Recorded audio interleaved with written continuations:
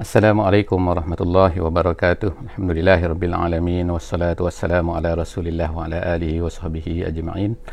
Alhamdulillah, bersyukur pada Allah Subhanahu wa taala. Pagi ini kita bersama-sama lagi dalam sesi tadabbur harian. Hari ini insya-Allah kita akan bersama-sama di muka surat yang ke-85 daripada Mashaf. InsyaAllah kita akan bersama-sama di surah Al-Nisa ayat 38 sehingga ayat 44 insyaAllah. Ayat 38 sehingga ayat 44 daripada surah Al-Nisa. Hari ini 21 bulan Julai tahun 2021. Masih bersamaan hari Rabu. Hari ini hari 10 Zulhijjah 1442 Hijriah ataupun 11 Zulhijjah mengikut setengah-setengah tempat. Jadi Alhamdulillah hari ini kita akan baca tentang sambungan daripada apa yang telah diceritakan oleh Allah Subhanahu wa taala sebelum daripada ini, iaitu muka surat 84. Jadi dalam muka surat 85 ni Allah Subhanahu wa taala menyebutkan lagi, menyambung apa yang telah kita baca dahulu pada ayat 84, iaitu berkenaan dengan orang-orang yang dibenci oleh Allah Subhanahu wa taala, iaitu orang-orang yang Allah Taala tak sukai. Kalau sebelum daripada ni Allah Taala menyebutkan tentang iaitu orang-orang yang bakhil dan juga orang-orang yang yaktum. Dua sifat iaitu Allah Taala sebutkan, iaitu yang pertama sekali orang-orang yang bakhil, dan mereka ini tidak menyuruh orang lain untuk melakukan menjadi pemurah, bahkan mengajak orang lain supaya sama-sama menjadi bakhil seperti mereka. Dan yang keduanya orang-orang yang yaktum, iaitu orang-orang yang menyembunyikan apa yang diberikan oleh Allah Subhanahu wa taala kepada mereka agar orang lain tak minta daripada mereka. Jadi itu adalah dua jenis sifat yang Allah Taala tak suka kepada mereka. Jadi dalam muka surat ini insya-Allah kita akan tengok pula iaitu sambungan daripada tu. Allah Subhanahu wa taala mulakan insya-Allah dalam muka surat yang kita baca pada pagi ini, iaitu wallazina a'udzubillahi minasyaitonirrajim wallazina yunfiquna amwalahum ria'an nasi wala yu'minuna billahi wala bil yaumil akhir. Allah Subhanahu wa taala sebut sini wallazina, iaitu orang-orang yang, iaitu sambungan daripada sebelum daripada ni, iaitu mereka-mereka yang bakhil, mereka-mereka yang yaktum, menyembunyikan apa yang diberikan oleh Allah Subhanahu wa taala kepada mereka, dan juga orang-orang yang yunfikuna, iaitu menginfakkan harta mereka. Kalau sebelum daripada ni ialah jenis ni orang yang tak mahu infak, yang bakhil, menyuruh orang supaya jadi bakhil, menyembunyikan apa, jadi mereka tak mahu. Ini jenis orang yang ketiga ni, iaitu orang yang mahu pula. Mereka ni mahu supaya infak, mereka nak infak. Ni jenis yang ketiga ni, mereka ni nak infak. Tapi infak tu bila mereka ni berinfak ria'an nas, wallazina yunfiquna amwalahum, bila mereka tu menginfakkan harta mereka, mereka tu ria'an nas, mereka tu nak menunjuk kepada manusia. Buat tu bukan kerana Allah Subhanahu wa taala, tapi supaya orang kata mereka ni pemurah, supaya macam ni dan sebagainya. Kemudian wala yu'minuna billahi wala bil yaumil akhir. Seterusnya sifat yang keempat, mereka ni tidak beriman dengan Allah dan tidak beriman dengan hari akhirat. Maknanya mereka ni infak harta, tapi bukan untuk mencari keridaan Allah Subhanahu wa taala, sebab mereka tak beriman pun, mereka tak percaya pun. Ini samalah seperti orang munafik, sebagaimana dalam tafsir Jalalain kata mereka ni lah orang munafik, dan juga sama seperti orang ahli Mekah pada masa tu yang tak beriman lah kan. Jadi Allah Subhanahu wa taala sebut ni empat sifat yang kita dah tengok sini. Kenapa mereka tu jadi macam tu? Jadi Allah Taala sebut selepas tu, wa man yakunish syaitanu lahu qarina fasa'a qarina. Sesiapa yang menjadikan syaitan ini, siapa yang syaitan itu menjadi korin kepadanya. Jadi di sini ini Allah Subhanahu wa taala sebut ni ialah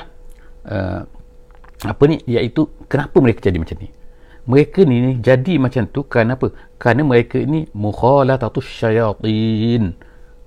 Mereka ini telah bergaul dengan syaitan, bersama-sama dengan syaitan.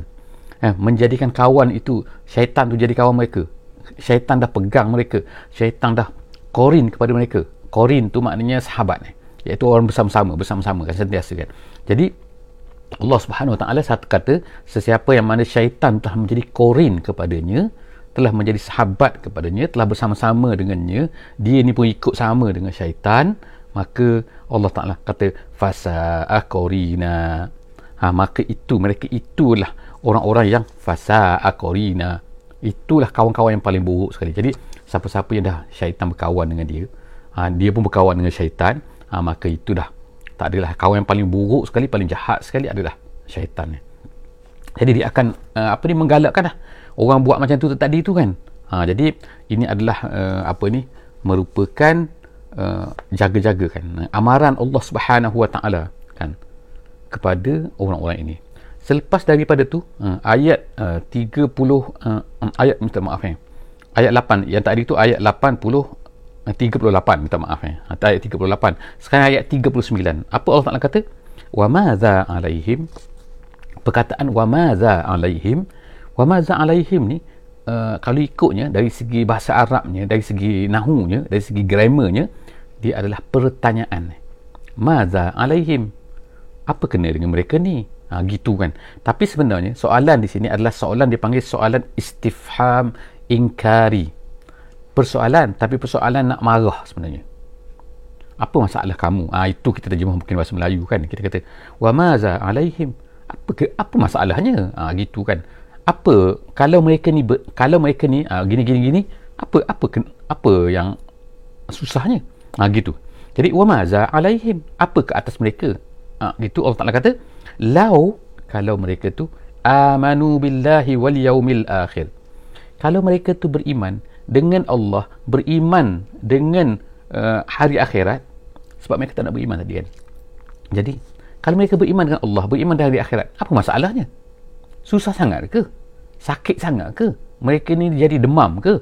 Sepanjang hari, sepanjang tahun, kalau mereka ni beriman, tak ada masalah pun. Jadi perkataan ni Allah Subhanahu Wa Taala katakan kepada orang-orang kafir. Jadi kita jugalah kan sepatutnya akan berkatalah kepada orang-orang yang tak mahu beriman ni. Ini maknanya sebab inilah tanggungjawab kita, iaitu tanggungjawab kita ni berdakwah kepada manusia lain supaya manusia lain itu beriman. Jadi apabila kita dah berdakwah kan, menceritakan. Jadi kalau kita tak berdakwah, kita tak menceritakan, kita tak memberitahu, kita tak mengajar, itu masalah. Itu masalah kita bukan masalah mereka. Jadi sekarang masalah kita yang pertama sekali ialah kita kena berdakwah. Bila Nabi, sebagaimana Nabi SAW berdakwah kepada mereka, tiba-tiba mereka tidak mahu beriman. Jadi sebab itulah Allah Subhanahu Wa Taala kata kat sini, tengok kan, wa madza alaihim, layaklah bagi mereka. Layaklah kita katakan kepada mereka macam tu kan. Apa kena ni masalah kamu ni? Kami dah ajak. Tiba-tiba mereka tidak mahu beriman. Lau amanu, kalau beriman apa masalahnya? Lau amanu billahi wal yaumil akhir wa anfaqu mimma razaqahumullah. Dan kalaulah mereka beriman dan mereka ni menginfakkan mimma razaqahumullah, apa yang Allah Ta'ala telah beri kepada mereka. Bukankah benda ni pemberian ni daripada Allah? Allah Ta'ala yang beri rezeki kepada kamu kan. Allah Ta'ala beri semua kepada kamu kan. Sekarang ni apa masalahnya kalau kamu ni beriman? Kamu beriman dan kamu juga kamu infak di jalan Allah Subhanahu Wa Taala. Apa masalahnya?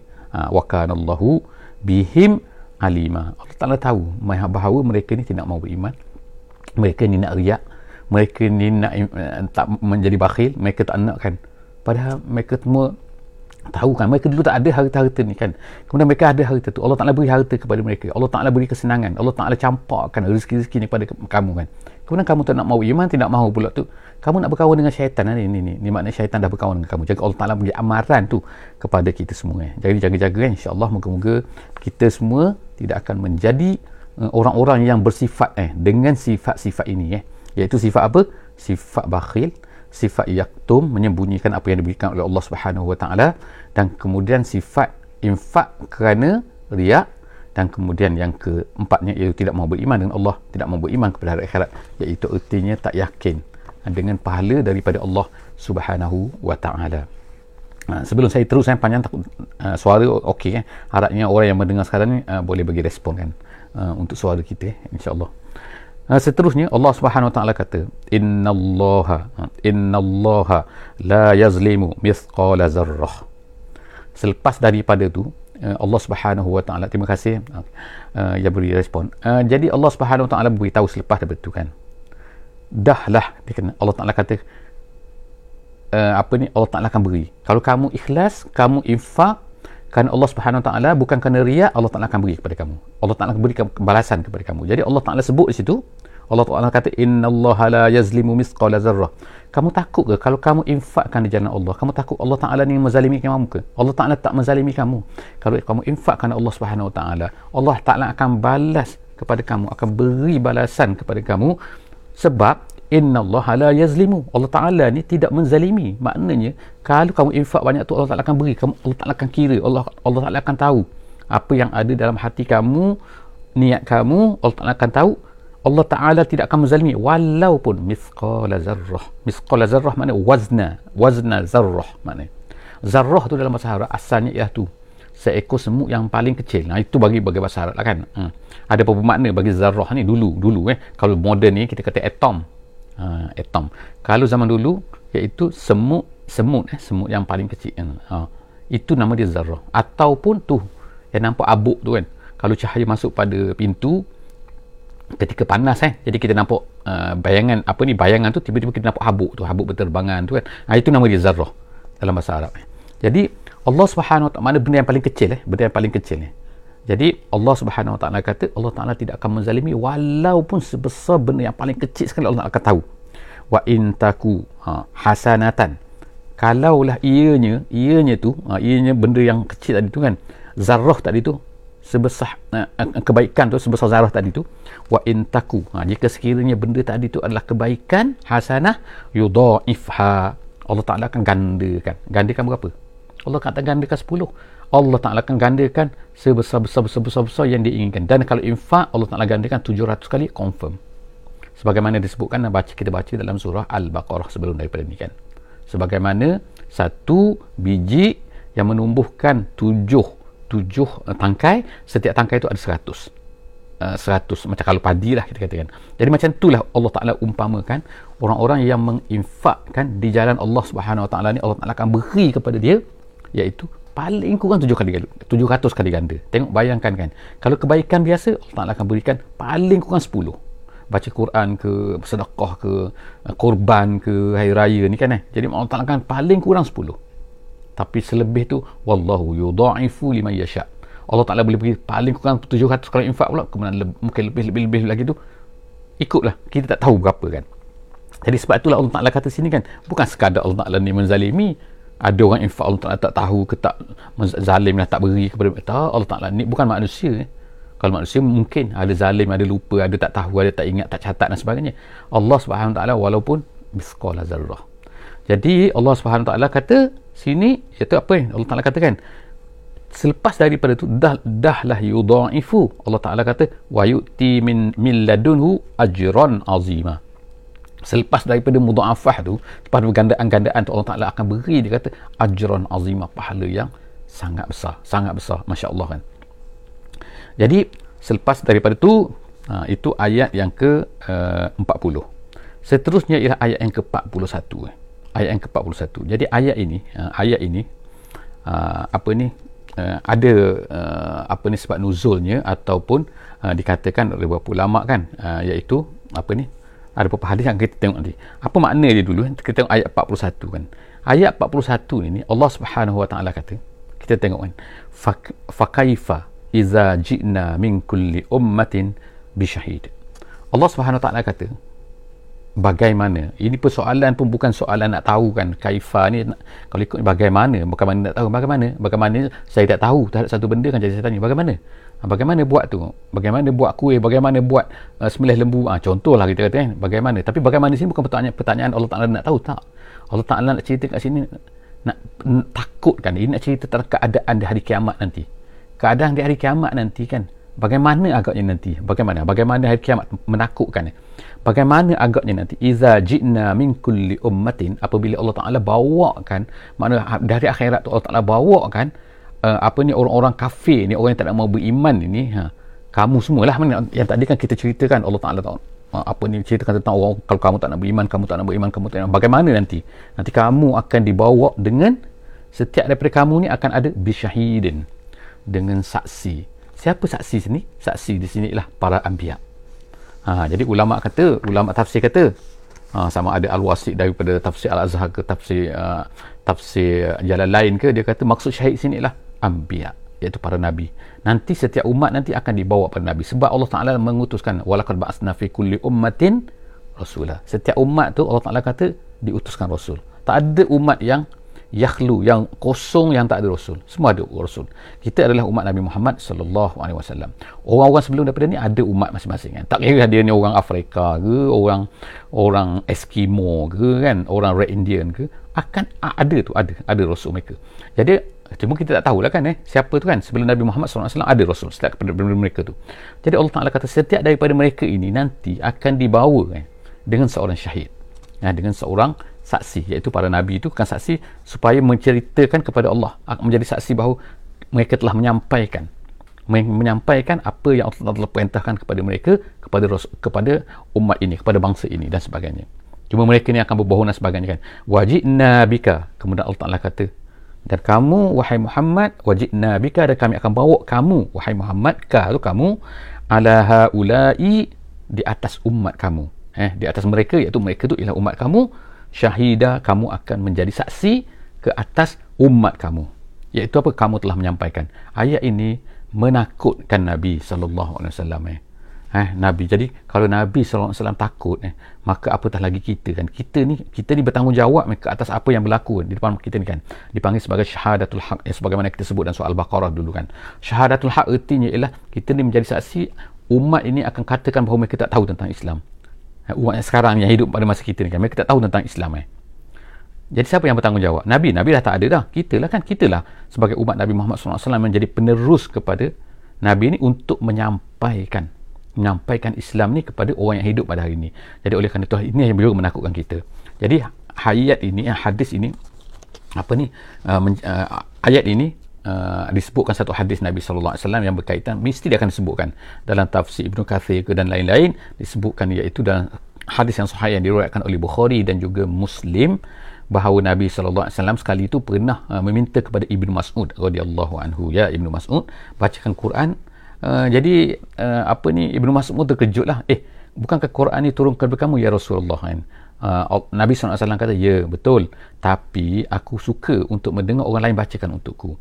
Jadi Ibnu Mas'ud telah bacakan surah Al-Nisa. Al-Nisa ni lah kan maknanya. Jadi bila Ibnu Mas'ud baca sampailah kepada ayat ni.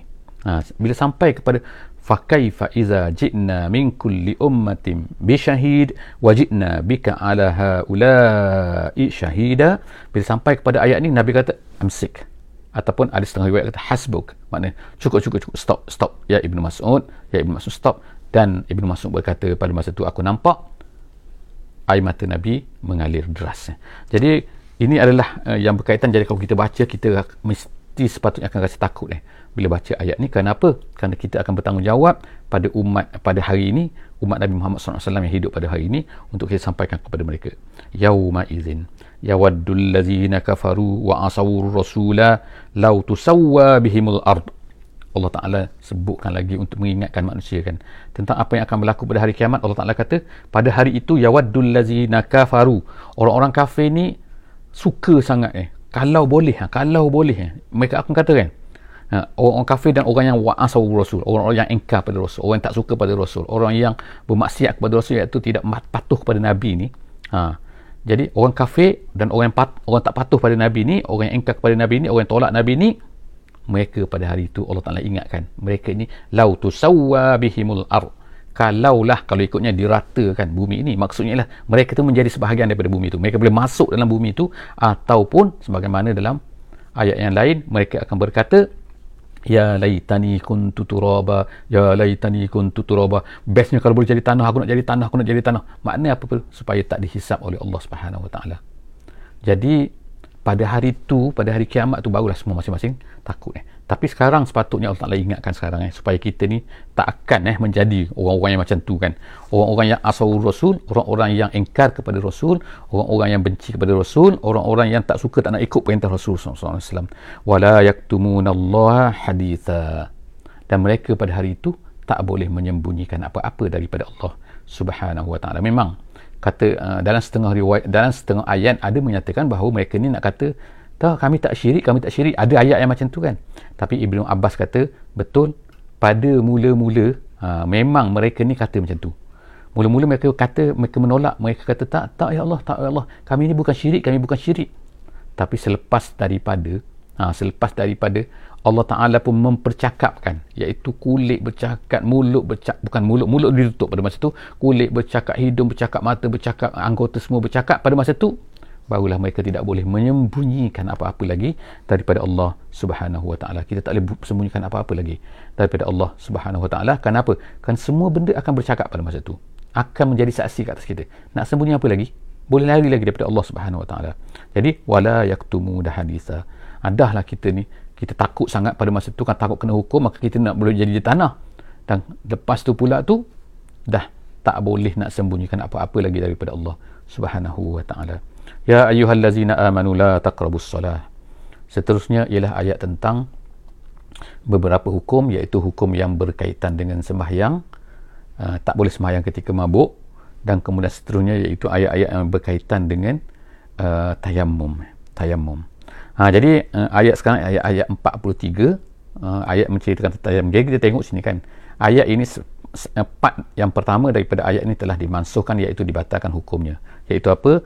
Iaitu termasuk dalam perkara-perkara yang pengharaman arak.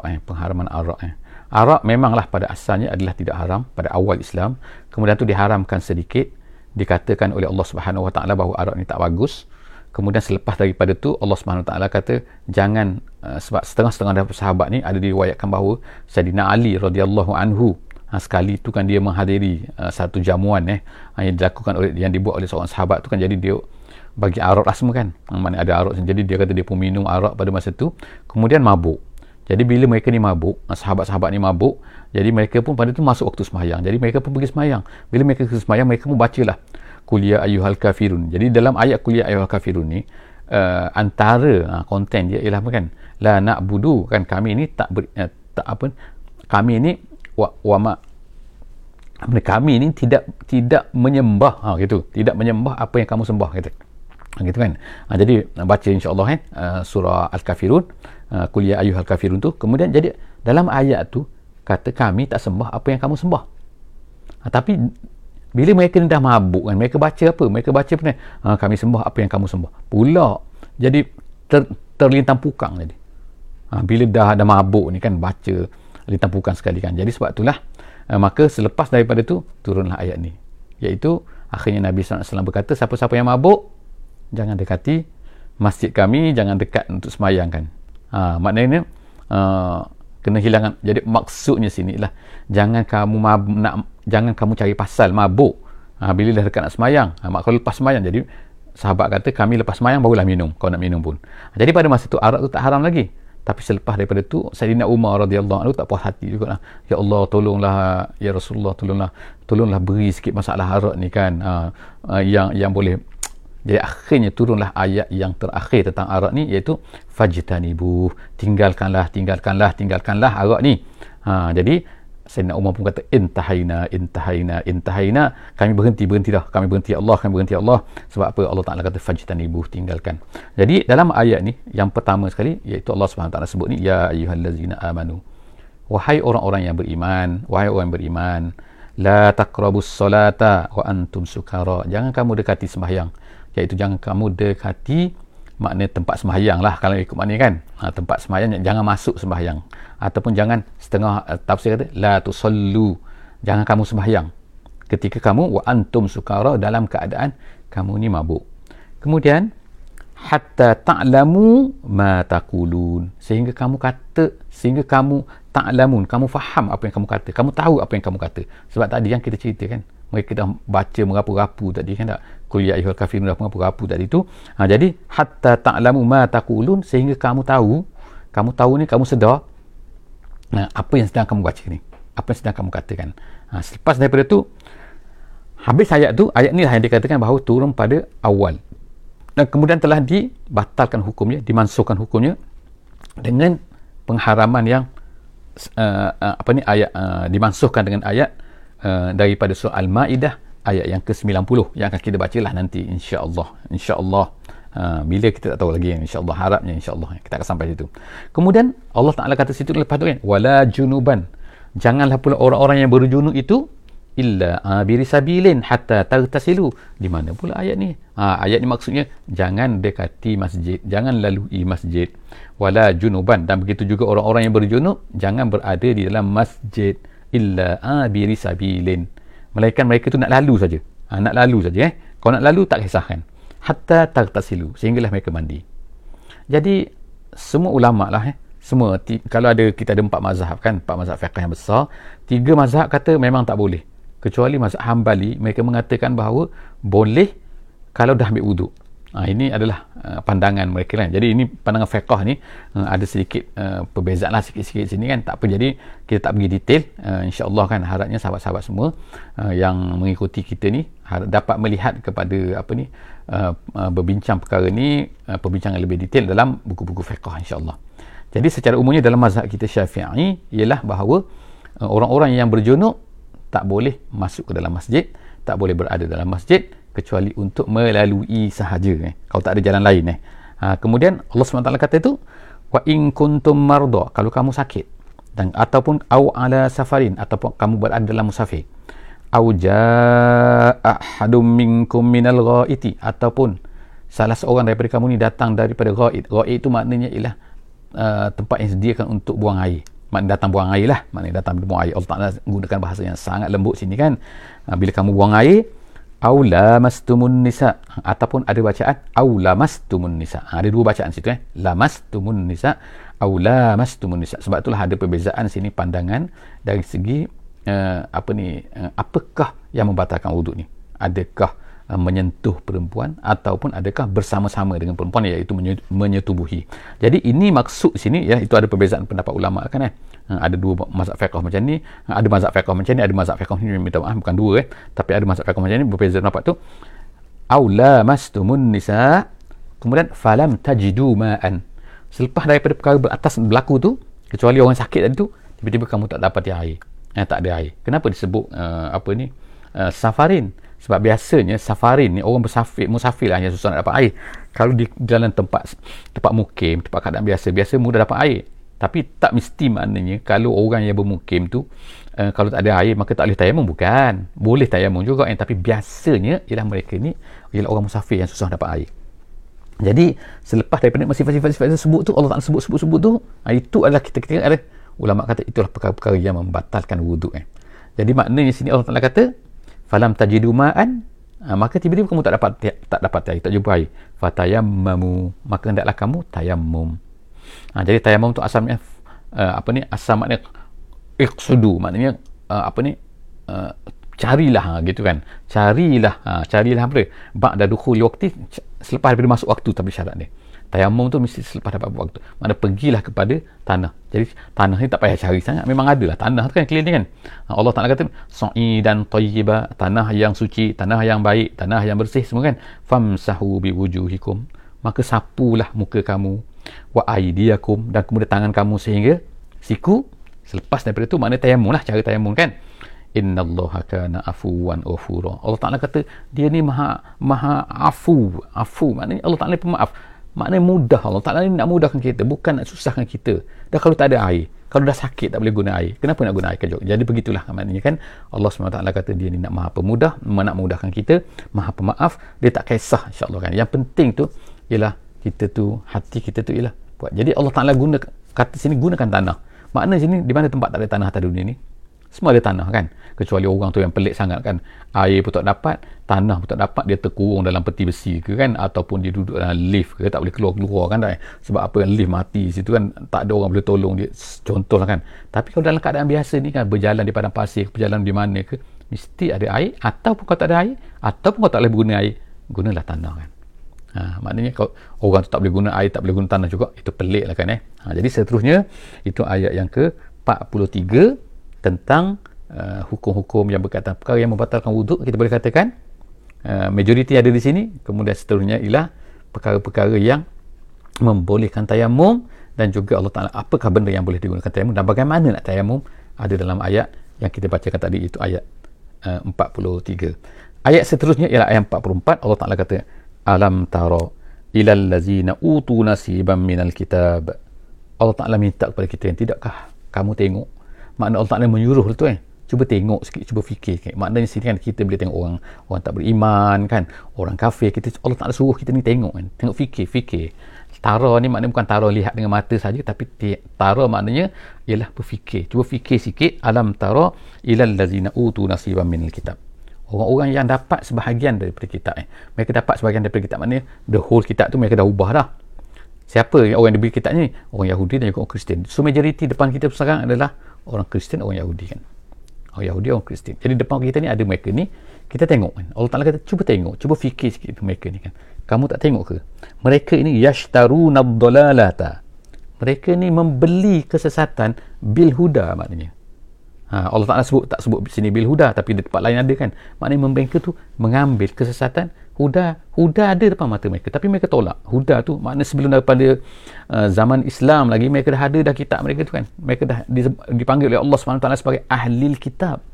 Jadi tapi kenapa mereka tak guna kitab, tak faham kitab tu? Jadi itulah sebab tu Allah kata ada petunjuk tapi dijual petunjuk tu. Dia ambil apa? Dia ambil kesesatan.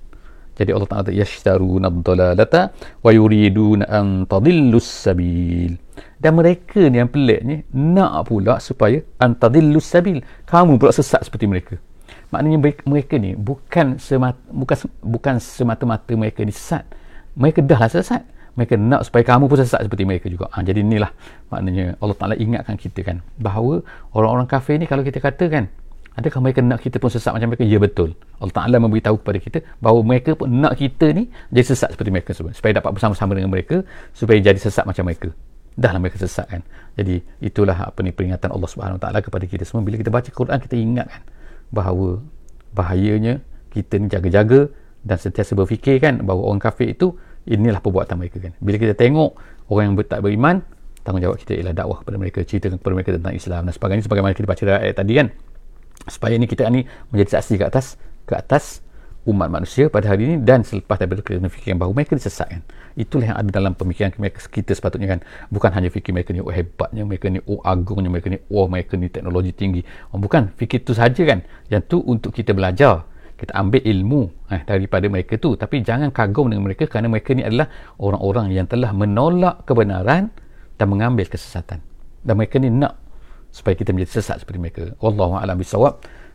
Itulah beberapa peringatan sempena hari ini, sempena hari raya. Wallahu a'lam bissawab. Jumpa lagi insya-Allah di sesi akan datang pada pukul 6.15 insya-Allah. Kita dah beritahu hari ini bahawa kita bermula 6.15 bukan pukul 6 pagi kerana matahari dah agak lewat dan di Malaysia pun agak lewat waktu subuh. Jadi moga-moga Allah Subhanahu Wa Ta'ala akan pelihara kita semua. Wallahu a'lam bissawab. Aku qouli hadza wa astaghfirullahal azim li wa lakum. Wassalamualaikum warahmatullahi wabarakatuh. Bismillahirrahmanirrahim. Wal 'asri innal insana lafi khusr illa allazina amanu wa 'amilus solihat wa tawasaw bil haqqi wa tawasaw bis sabr.